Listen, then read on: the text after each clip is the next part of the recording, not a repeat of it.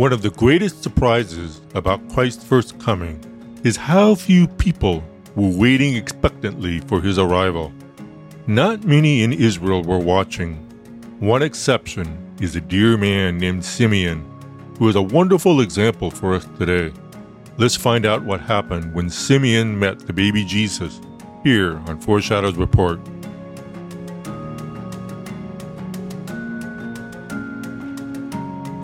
Welcome to Foreshadows Report, a podcast dedicated to encouraging believers to keep watch and find hope as we await Christ's return. This is Steve Miller. During the time that I was writing my new book, One Day Nearer, which is a 365-day devotional on Bible prophecy, I wrote about many of the major prophecies in Scripture from Genesis to Revelation. And one of my favorite parts of writing this devotional was when I reached the beginning of the New Testament. That's where we read all the amazing details about what happened during the time of Christ's birth. And it was thrilling to witness what happened when God became man and entered human history. I was especially amazed by two very special people who waited eagerly for Jesus' arrival. We're going to learn about one of them in this episode and the other in the next. I loved writing about these two people because of the inspiring example that they are to all Christians through all time, including us. So let's open our Bibles to Luke chapter 2 and meet Simeon.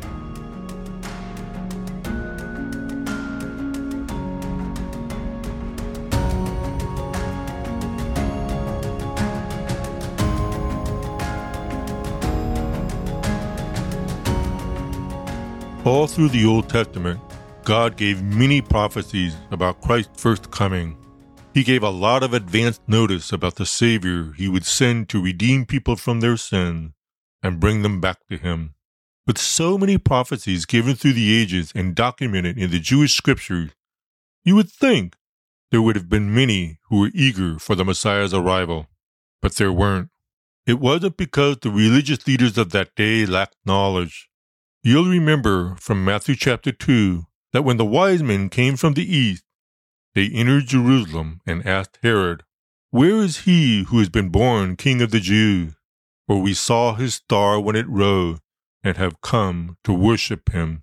Herod didn't know the answer, so he called all the chief priests and scribes. He asked, "Where will this Christ be born?" And the priests and scribes answered with a prophecy found in Micah 5:2. They said that Christ would be born in Bethlehem of Judea. For so it is written by the prophet, "And you, O Bethlehem, in the land of Judah, are by no means least among the rulers of Judah. For from you shall come a ruler who will shepherd my people Israel." So all the leaders of Israel knew the prophecy, but they didn't show any interest in what the wise men had said. They didn't say, "Hey, maybe we should check this out." The wise men went to Bethlehem alone. So the very leaders who knew what the prophets had said gave no indication that they were expecting their Savior at this time. They continued with life as usual, just like many others. But there were a few who were ready. They had been waiting with anticipation. One of them was Simeon. He is introduced to us in Luke chapter 2, verses 25 and 26. There was a man in Jerusalem whose name was Simeon, and this man was righteous and devout, waiting for the consolation of Israel. And the Holy Spirit was upon him, and it had been revealed to him by the Holy Spirit that he would not see death before he had seen the Lord's Christ. We're told here that it was the Holy Spirit who revealed to Simeon that he would see the baby Jesus before he died. But even so, we can safely conclude that Simeon was already aware of God's many promises of Christ's coming. In this passage, we read that Simeon was righteous and devout. That he was righteous tells us he had a right standing before God. He would have been familiar with the fact Abraham was credited as righteous because of his belief in God and not because of any works he had done. Simeon understood from the Old Testament that salvation was by grace. The fact that Simeon was devout tells us he was reverent toward God. He had a love and devotion for God that would have driven him to be familiar with the Scriptures. He would have known that God had promised to send a Savior. I believe Simeon was already watching for the arrival of this Savior, and that God chose to bless Simeon by sending the Holy Spirit to him and saying, "You will see the Lord's Christ before you die." We can be sure that it was Simeon's eager expectation of Christ's first coming that God was pleased to let him know that Jesus' arrival was near. This brings us to an important point. In the same way that many people at Christ's first coming were not watching for him, there will be many before Christ's second coming who will not be alert. What's remarkable about this is that there are 8 times as many prophecies about Christ's second coming as there are for his first. In Matthew 25, Jesus himself warned people to watch and be ready for his return.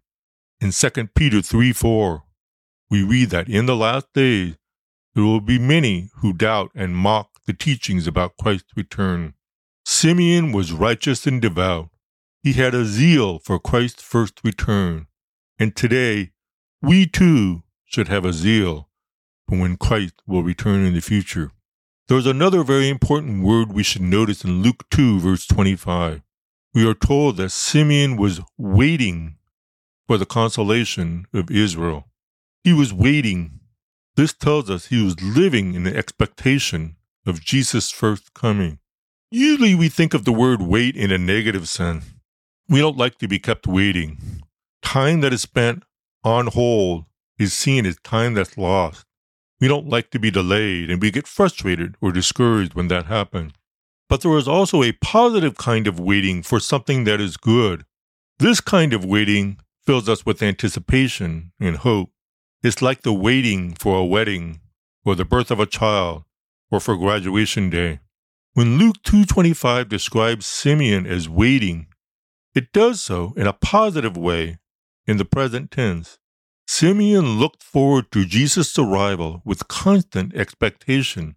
He delighted in watching for the Messiah. He had his eyes fixed on God's promises about a future Savior. As he waited, he kept watch, looking for when Jesus might arrive. This was not a wasteful and uninformed kind of waiting.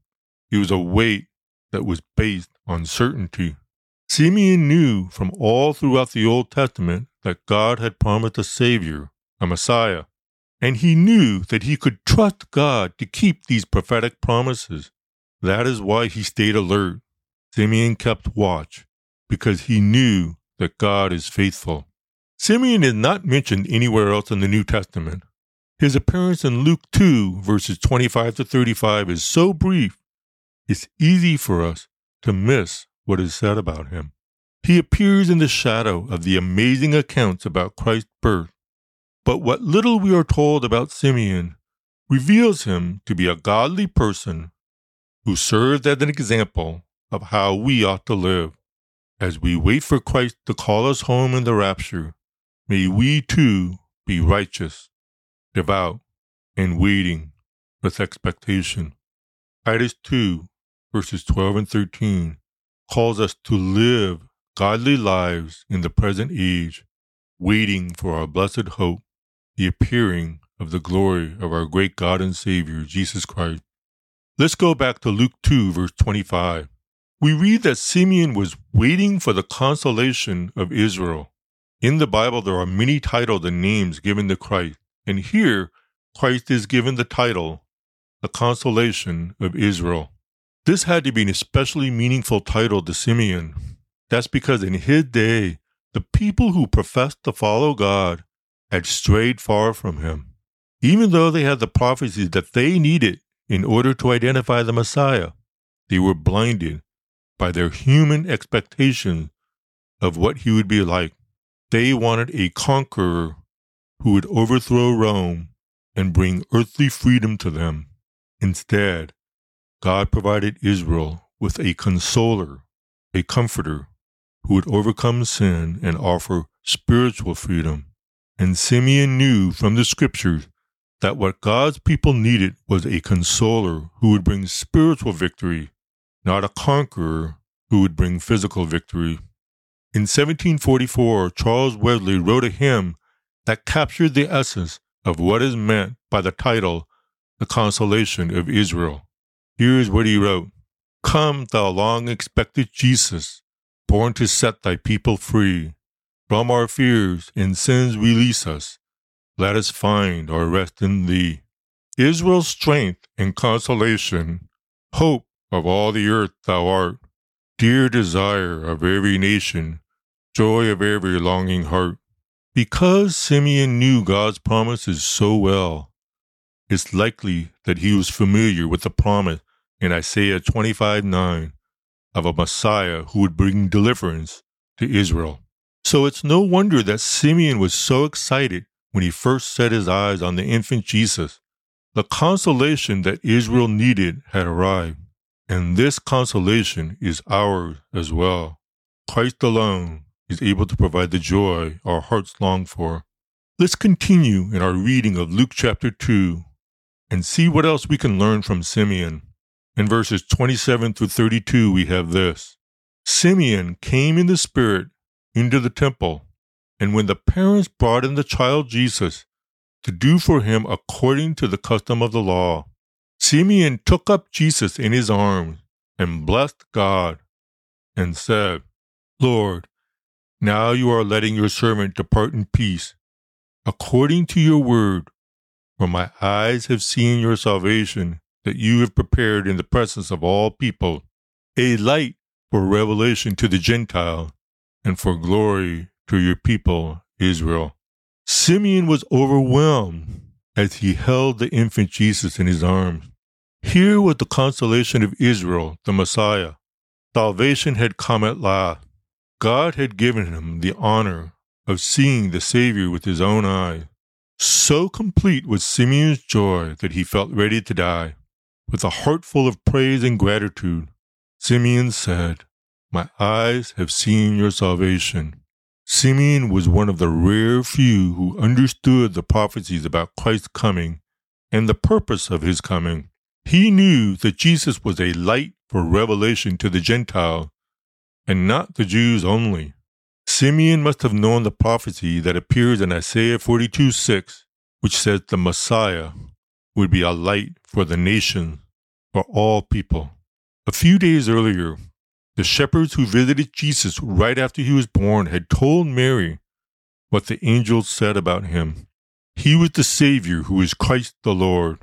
Here, Simeon further confirms Jesus' identity and his deity. He says that Jesus was the salvation God had prepared for all people.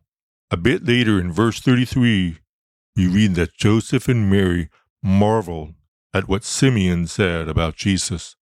With Jesus' birth, a divine light shone into the world. It pierced the thick and suffocating darkness caused by sin. This very darkness was the reason so many people in Israel were not watching for Christ's first coming. The dawn of redeeming grace was here, but many missed it. The few who understood Jesus' arrival were greatly blessed as they saw God's prophetic promises being fulfilled. Simeon was one of those few, and the shepherds who greeted Joseph, Mary, and Jesus on the night of Jesus' birth were among those few as well. Because they understood what was happening, they were filled with joy, and they experienced great blessing. The same is true for those who are keeping watch today. Blessings await those who are ready and waiting for the rapture, which will precede the second coming. There is great joy for those who wait expectantly for the Lord, for those who are eager to see God fulfill the many promises of Christ's soon return. May we be like Simeon and live in anticipation of the one who is our consolation and our victory.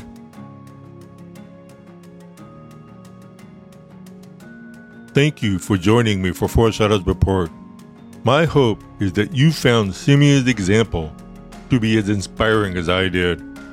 And be sure to join us for the next episode as we look at another person who also lived in great expectation of Christ's first coming.